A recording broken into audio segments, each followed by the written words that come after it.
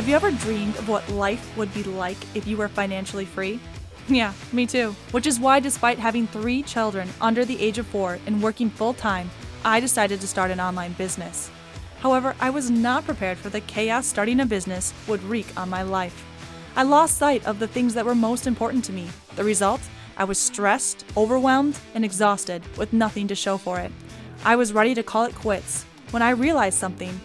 When I keep the most important things in my life stable, that is when I thrive. Now I'm on a mission to inspire other amazing women to do the same. But the real question is, how do we do it? Join me on my journey as I build my financially freeing business using today's top marketing strategies while keeping stability in my home, family, and mind. My name is Johanna Buss, and this is the Stable Mama Podcast. Hello, everyone, and welcome back to another episode of the Stable Mama Podcast. Today, we have another amazing guest. I am so excited to introduce you to Lisa Linfield because she has this amazing goal to help teach 1 million women about money. And I just think it's an amazing goal because not only does she teach you how to earn money, but she teaches you how to protect it and spend it wisely. So I am just very excited because I don't know about you, but money comes, money goes, and let's learn the best way to handle it. Welcome, Lisa. I'm very excited to have you. Thanks so much. I appreciate it. Now, that is an amazing goal you have, 1 million women. Wow, where did that come from? So I originally left the corporate world. I was in financial services for 20 years, and I left the corporate world to start a private wealth management business and manage high net worth individuals' money. And whilst I love doing that because intellectually it's very stimulating, it combines economics, political, all of that type of stuff in terms of your investing, I felt like I had this unbelievable gift of this financial knowledge that could significantly change people's lives. But the reality was, whilst I definitely have an impact on people's lives, it's not life-changing as it is to people who don't know anything about money. So if you take a mom who has been at home looking after her kids and suddenly finds herself divorced and her husband has always managed the money, my knowledge could change her life. If you take first-time wealthy people, so for example, in South Africa, we've had significant poverty, and once the country opened up, there are people who have the first time have got money. Their parents didn't have the ability to teach them how to invest it, how to look after it, how to protect themselves, because their parents never had money. So if you have never had any form of guide or any form of human to help you with money, how would you know? And money itself is not a real thing. I mean, effectively, it's a piece of paper or a coin. But what money does is it enables you to live a really fantastic life and to live the life that you were put on this earth for.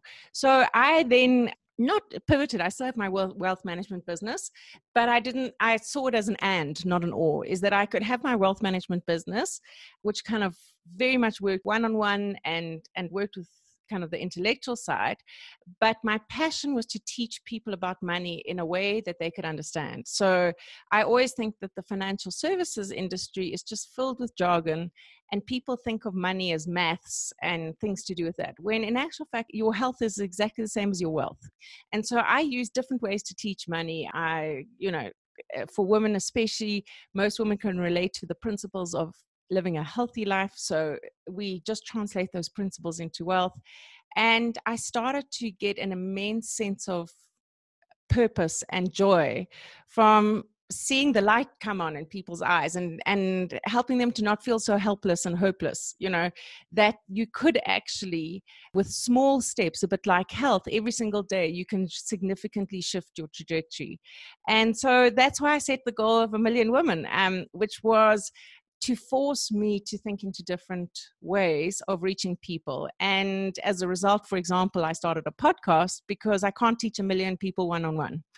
And then I started online training courses because, again, I can't teach people one-on-one. So I think if you set yourself big, hairy, audacious goals, they seem impossible in the short term, but over the course of a human's life, you can absolutely reach them, and a big goal will help you to stretch further. So I guess I did it because I felt it was my purpose. I felt that was why I had pivoted into financial services, and I haven't been let down with it. It's been the most phenomenal journey that I've undertaken in this path to try and teach 1 million women. I'm not going to lie. I absolutely love your passion for this topic. You can just feel it as you talk about it. I do love it. And I love the sense that it's a journey that, you know, when you open yourself up to any new path in life, the hardest part is the first step. Whether it's setting up your business, whether it's, you know, the decision to get married, whatever it is, the hardest part is always the first step.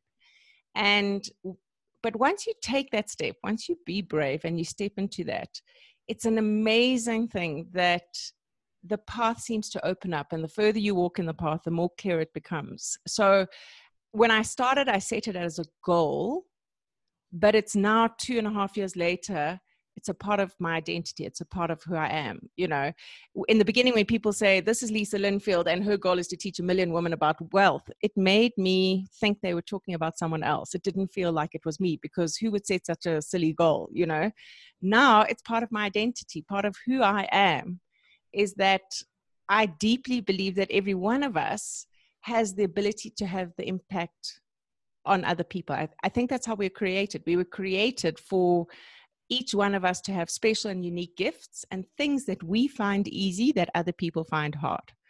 And I find money easy to understand, and I find it easy to teach.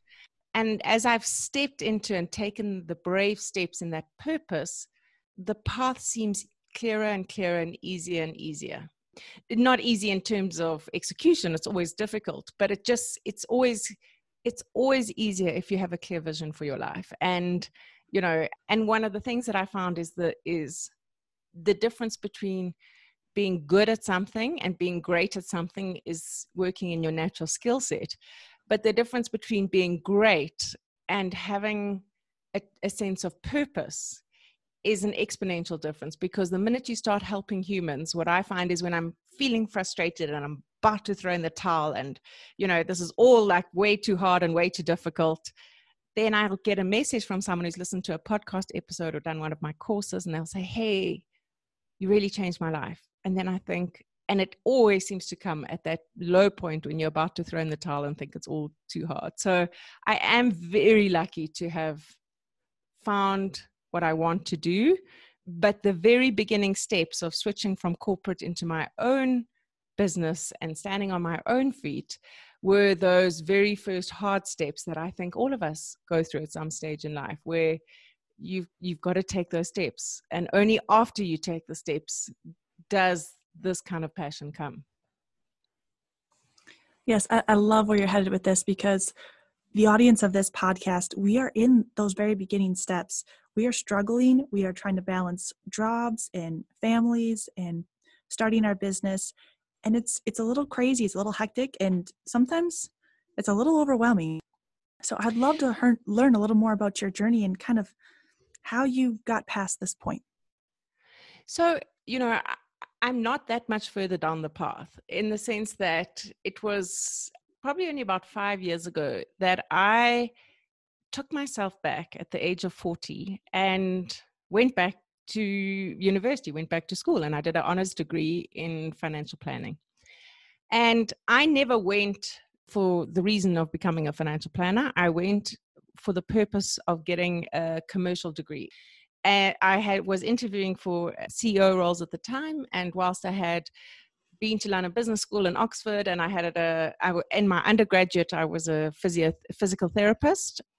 I felt that I needed to increase I'm a lifelong learner. So when I took my sabbatical, I went to Oxford. You know, when other people want to go on golf tours, I go to, you know, work conferences. So I love learning. So I took myself back to university. I was 40. I had twin 3-year-olds and I had a 7-year-old. At the time, I was married to a husband who had a big full-time job, and I had an equally big full-time job. I ran 4 divisions in a business. I was an executive in a business, and I went to university, and I remember one of the young university people saying to me, I mean, I was at university at 40 with 21-year-olds. And I remember one of them saying to me, how do you do it? And I said, well, what time do you wake up? And he said, well, I wake up at like 9 o'clock. And I said, yes, I wake up at 5 and I work, before everybody gets up. I work on Saturdays, I work on the nights, and it's hard, but one of the things is that you have to have a strong vision. So what happened to me is the more I studied this, the more passionate I got about it, the more I could see that this path from changing from, I'd always thought I'd be CEO of a major company. And when I met this path, it was totally not what I was expecting. But every single lecture that I went to, I'd come back and think, well, I must phone so-and-so who's going through a divorce, or so-and-so whose mom just died, or so-and-so who's, setting up their business. And I must give them this piece of information because it'll impact their life.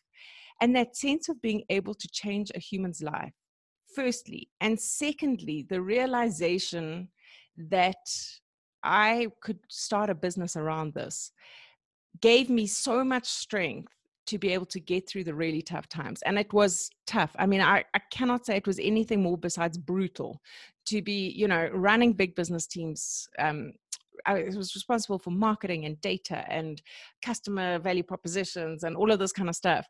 It was tough. It was brutal. But for the first time, I could see that I could have my own business. And with my own business would come the freedom to be able to be with my girls. And what happened in one of the very crucial moments for me was that my daughter had a sports match at school. And she was playing for the whole semester. She was playing what a sport we call here called netball, which is not the same as basketball, but kind of in a similar type of league. And I had managed to only make it to one of her matches that entire semester. And I had one of those moments when I thought to myself, the twins are babies now. What happens when they go to school and they're all playing in different teams? Will I be able to consciously say to them, girls, I can see one of your matches every 3 years? And I thought to myself, that's not how I want to live. Now, I worked for a wonderful boss who said I could have a flexibility and all of that. But when you're managing a lot of people, you can't take every Friday afternoon off, which was when the matches were, and go. So I actually just came to the sense that I needed to begin the process of setting myself up. Now, I worked it out that I could, if I exited my current role, but could stay half day for another year, I could put enough money into my business to begin that transition process. So I exited my role, I worked half day and for an entire year, and I built up enough money.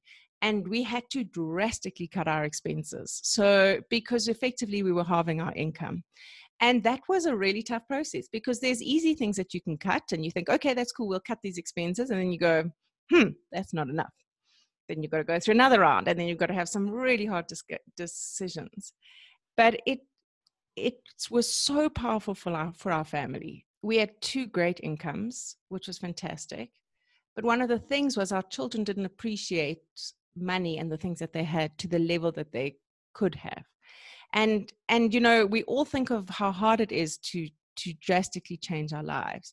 But there have been so many really good things. As a family, we've pulled close over these last 3 years. We're closer now than we ever have been. My girls get to see and understand what it's like to follow your dream and your vision and your passion. And I feel that's hugely important as a role model, that they can see that I have really good days and that I can have really bad days. And I talk to them about that, and they understand about that sometimes mommy has clients, so they need to, not come near the office because I'm with my clients, and sometimes mommy doesn't. And I'm also very conscious about talking them through this. So when they say, mommy, you're working too hard, I'll say, yes, but love, remember that on Monday I took you to swimming. And I spent the whole afternoon with you at your swimming practice, and we came back. So I'm making them conscious of the flexibility that these sacrifices have given us. We used to have an au pair who used to work with the girls. And the other day they said, what happened to the au pair? And I said, well, remember when mum made the decision that she wanted to come and do some of the stuff with you, we couldn't afford the au pair. And so they've started to learn phenomenal lessons of trade-offs, of the trade-off of flexibility and freedom versus extra material things, or which we didn't have. So it has been a difficult transition. I now say I'm completely unemployable because I would never go back to corporate. The gift of flexibility, freedom, and passion is a gift that I could not lose. I prize it so tightly to be able to be with my girls, to be able to see them. And yes, I work 6 days a week, but all of us are mindful that it's not because I work 6 full days a week. It's because, I sometimes have to work on Saturdays to make up for the fact that I was watching the swimming gala on Friday, and things like that. So I guess it's just redefining. You have to redefine your boundaries, and you have to redefine what's important as a family, and you have to make sacrifices and give up things. But I think if you're quite clear on your purpose and your why, it does help. It doesn't make the pain go away, but it does help your kind of attitude as you get through it. Wow, I love your transparency on your journey and the different challenges you had to overcome. They're very relatable, and it definitely gives you inspiration. So thank you very, very much. It's a pleasure. Now, we've heard a little bit about your journey. We have an idea of your business. We love your passion. But I guess the question in my mind is, what would you say is some of the main things that you teach you call them clients? Yes. The main things that you teach your clients, what are some kind of reoccurring things that maybe we could learn from and maybe avoid some big pitfalls ahead of us? Oh, it's such a privilege to be able to work with people. One of the interesting things is, doesn't matter whether I'm teaching people who earn a lot of money or people who earn a little bit of money. The principles are all exactly the same.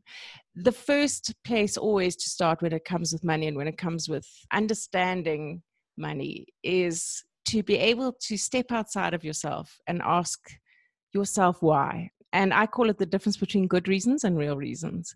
And I guess it's because I've had to do so much of it as we've gone through these transitions, is why is it so important that you have that particular car? Why is it so important that you have that, you spend your money in a certain way? Why is it so important to hold on to that big house because now you're trying to cut a salary?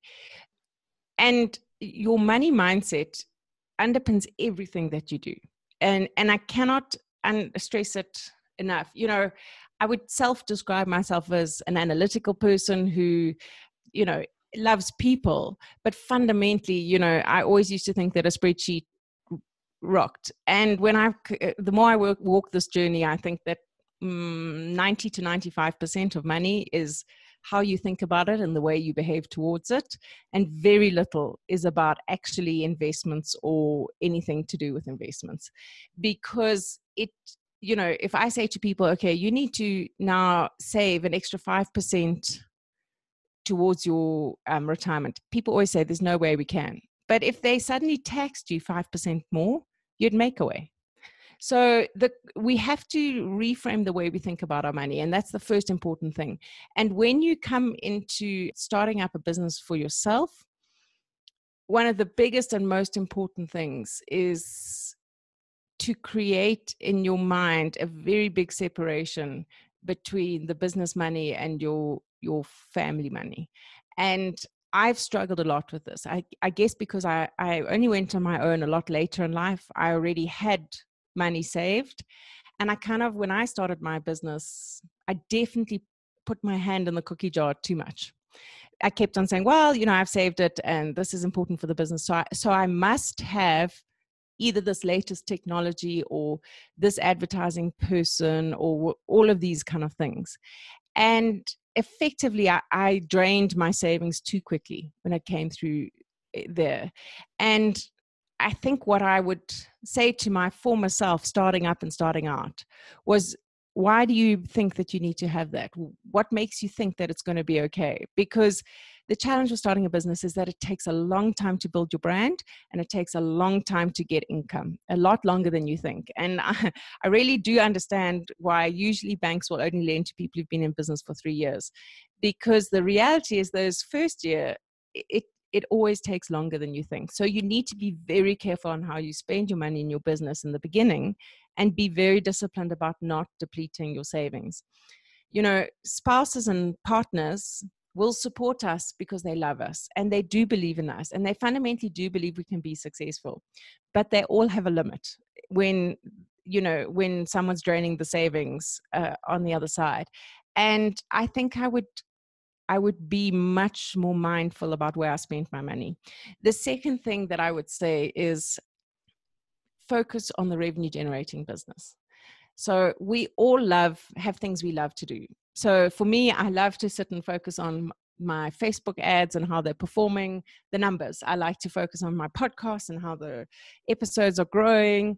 You know, they're lovely. Other people, they like to design beautiful things in Canva and spend lots of time designing that and come up with a new idea and all this stuff. At the end of the day, you have to focus on your revenue generating business. And that might be the part of the business that you like the least. But you cannot afford to spend your time or your money on the next shiny thing. You've got to focus on those things that can bring you money now, because cash flow is king when it comes to setting up a business, and working out ways to bring about what's called annuity income streams, things that come through every single month. And effectively, how all of us should try and structure our businesses is that we see the different revenue streams for different purposes. So in my business, I know that I need annuity income that comes in every single month I need to grow that to a level that it can pay for the basic expenses. Then one-off courses that I sell, one-off programs, a speech that I do that I get paid for, that stuff should be the money that then funds the new and shiny objects. But what we keep doing is investing in the new and shiny objects, and then we don't actually have the right amount of money to pay the day-to-day bills.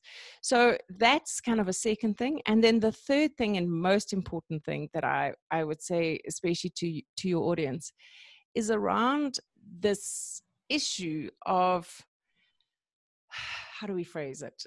So if you have focused on if you're creating revenue, maybe you don't have expenses that you're spending it. What often happens is that people will take a side hustle and spend the money. So let's say you have $3,000 a month as a basic, and now you start your side hustle and you get another $1,000 in.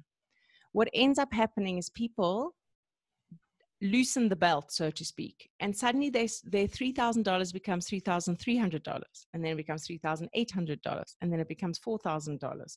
And effectively what happens is that instead of using that side hustle money to start replacing your income, what ends up happening is that the amount of money that you need to totally transition off your day job starts to get more and more. So now you need $4,000 to live the same standard of life, not just the $3,000 that you started with. So what I say to everyone is that side hustle money must stay completely separate from your day-to-day accounts. Because what I usually find is that people will say, effectively, they start eating out a little bit more, they start spending on discretionary stuff, and what they've ended up doing is increasing their expense base. So when you start a side hustle and your genuine objective is either to have a side hustle to save more for future financial freedom, or to have a side hustle to replace your income, you need to make sure that you pretend that money doesn't exist, that you do not access it, you do not put it into a space that you can replace it, because otherwise what's going to end up happening is you're going to end up having to have a higher job and a higher hurdle to leave your employment income. Does that help? So much. Wow. No, I loved all three of those.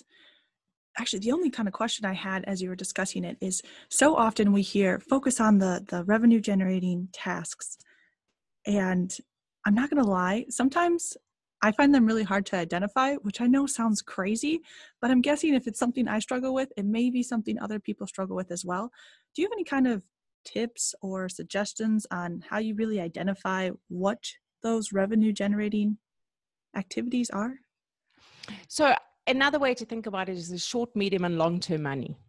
So, you know, if I can sell something tomorrow, if I can spend an hour, if I've got to invest an hour today, and then I know that tomorrow I will be able to sell something, or I've got to invest an hour and I could probably maybe sell something next month or next year. Think of it, revenue generating stuff is stuff that will bring you money soonest. So it doesn't matter what business we're all in. There is stuff that will take us time as we build a brand and build trust and, more higher order products. And there is stuff that we can do now to generate money now. And you need to focus on the things that can generate money now in order to provide the money to invest in the things that can generate money in the future. So your revenue generating business is anything that will be able to more quickly bring on money that helps you to alleviate or allow you to invest in your business going forward. And often it comes with the size of the ticket. So for example, if you're wanting to sell a $20 item or a $1,000 item, you will probably need much more trust with your customers for their $1,000 item than you will with the $20 item. So it is more likely that you'll be able to sell 10 $20 items this month than you will be able to sell one $1,000 item. So things that are the quickest revenue generating in your business often have the shortest lead time. They also might be where you have relationships. So for example, my wealth management business, the clients that I focused on first were clients that I had worked with before in corporate. And that enabled me to, because we already had a high level of trust, there was already a relationship. The whole world comes down to the marketing cycle of know, like, trust, and buy. How do people know I exist? How do they like what I do enough to start trusting the advice that I give them in order to buy the product or service I have? And the people you know already will buy more quickly from you, but you can also leverage that process by getting referrals from, if your best friend says to you, hey, you need to buy this object or use this person, you are more likely to buy the object or use the person than if you've only ever heard about them on a Facebook ad. So it's focused on places where you can either get revenue quickest because there's not such a big investment decision from your potential clients, or on places where you've already got great relationships in place. And you know that those are actually the lowest hanging fruit because someone knows you, likes you, and trusts you in one element of your life, they more than likely will buy from you. Wow, this has been an amazing interview. You have given us so many wonderful things to think about, consider, and implement in our lives. I guess the last question, and usually I begin with this, but I was apparently so excited to talk to you about your amazing business that I forgot to ask you. So on the Stable Mama podcast, one thing that we always ask is, how do you build your business while keeping stability in your life? So I have to be very mindful about that. I don't know, maybe I'm a lesser human, but I have to admit that I love working. And I also have to admit that I adore my girls. But for me personally, I get a lot of energy from the work that I do. So I have to be very mindful of carving out times with my family. So I'm not a person who subscribes to the fact that balance comes perfectly in an individual day.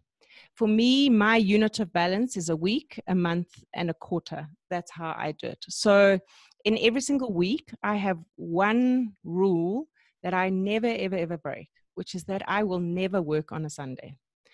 And that, whilst I started it for faith purposes, has provided a huge stability in my family, because it didn't matter whether I was at university and working full time and trying to do everything. My girls always know that they will have 100% of my undivided attention on a Sunday.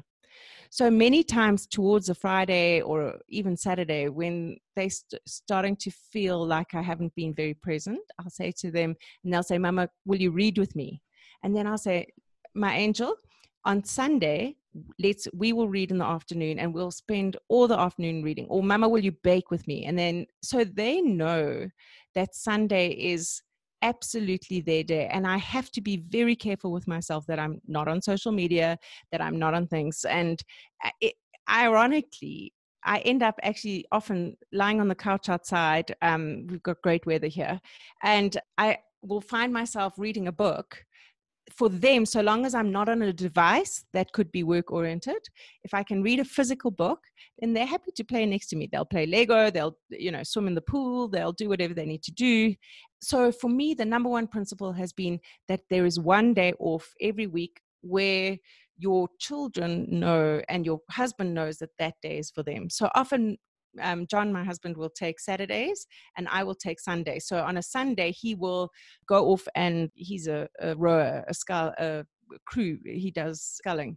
He'll go off and row, or he'll go off and do, and I'm 100% present for my family on a Sunday. That also rejuvenates me, because it's one day where my brain, I never feel guilty about not working. There's not that thing in the side of my brain going, you should be doing this and you should be doing that and you should be. So I found emotionally, mentally, and from a family perspective, it's brought great stability in our life.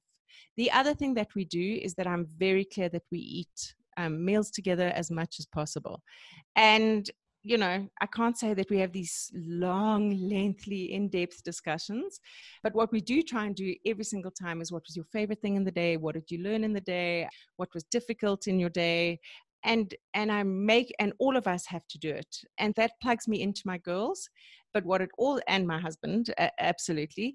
But what it also does is it allows them to see that good days and bad days are good, because I'm very honest with my girls when I've had a really bad day or a really tough day.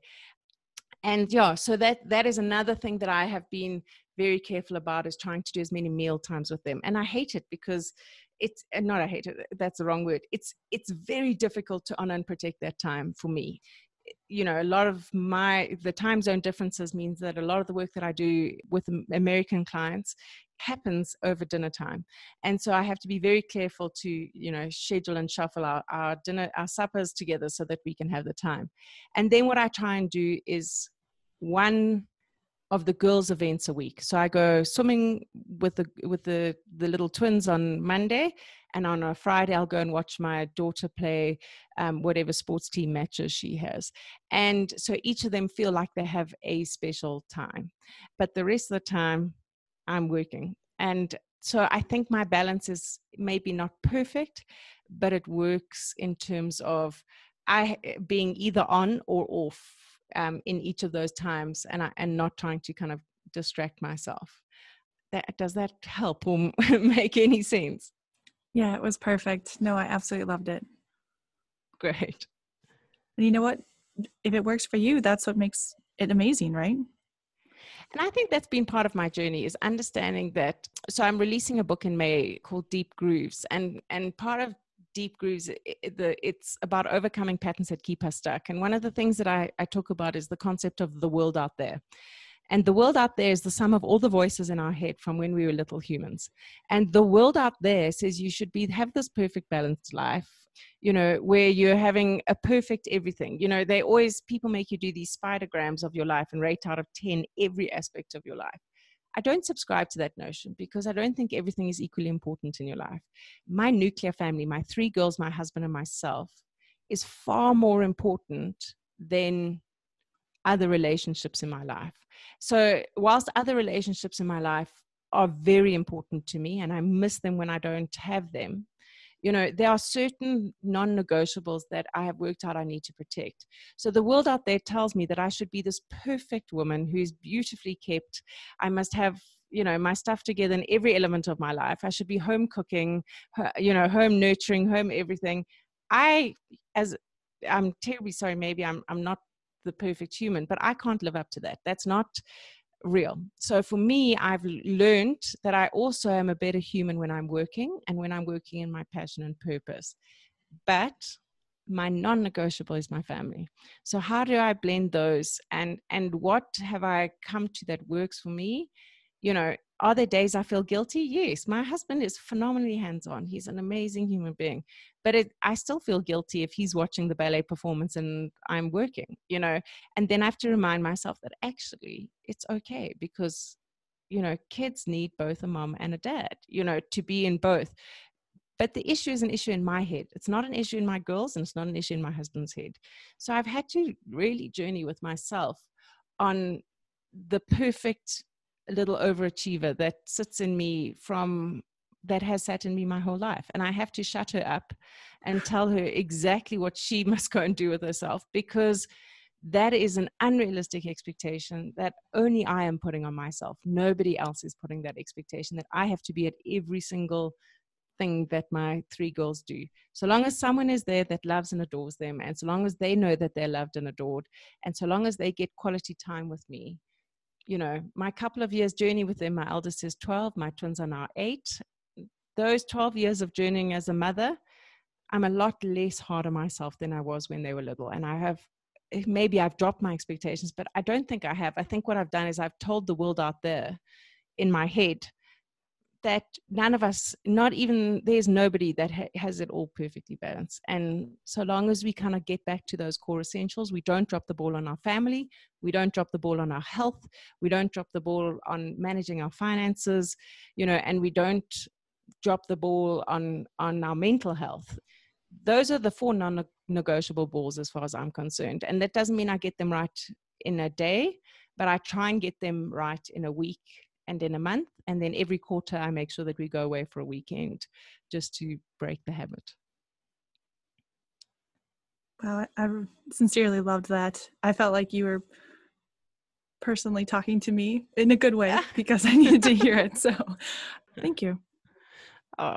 We're all on this journey, and I think that's the value of your podcast, is that it helps others to see that much of the stuff that we think that we are unique in struggling with, we're all struggling with. I mean, it always amazes me when people come to me and they go, geez, I didn't know that you struggle with that. I'm like, I'm just as human as you are. It's all of us are just as human as each other. And some of us will struggle in one area that others don't. But when you put us all together, there is some area that all of us, I said this morning to my assistant, can you hear it? And she said, what? And I said, it's the sound of balls dropping everywhere, because I just feel right now that all those balls are just crashing and burning everywhere. And I just have none of my stuff together at the moment. And maybe by Friday or Saturday, I feel like I'm a bit better in control. But, right now it feels like nobody's getting the best of me. And then there'll be other times when I feel on top of my game. And I think that's all of us out there. And at the end of the day, we're just doing the best we possibly can. And I think it comes down to that motivation. If you are doing the best you possibly can, then go easy on yourself, because, that's all you can do. This has been an incredible interview. Thank you so much, Lisa. Thank you for having me on your show. I really appreciate it. The pleasure was definitely mine. So where can we find out more information about you? So if you go to workingwomen'swealth.com, that's, I guess, the main blog that I use. I do have lisalinfield.com, but Working Women's Wealth is where most of the information is. My podcast is Working Women's Wealth. You can get it on any iTunes, Stitcher, any of the programs. So that would probably be the best way, workingwomen'swealth.com. And there's, I just hope that in sharing my journey, which I do there and through my podcast, it would help your listeners just to see that there's someone in the same boat. 100%. Thank you again. Well, that's all we have for today. Again, I just want to give a huge thank you to Lisa. She was amazing. She dropped so much wonderful knowledge, and it was just so great to hear a real story that we could relate to and see that, even someone who is making wonderful progress has the same battles that we are going through right now, and that, we are going to get there someday too. So thank you again, and it was amazing. Thank you for listening. If you liked today's episode, could you please take a minute to rate and review my show? It would mean the world to me. Also, let me know if you have any questions or if there's something in particular that you are struggling with, so that we can cover it in future episodes. And don't forget to subscribe so you don't miss out. Remember, progress is being just 1% better today than you were yesterday. You got this, Mama. See you on the next episode.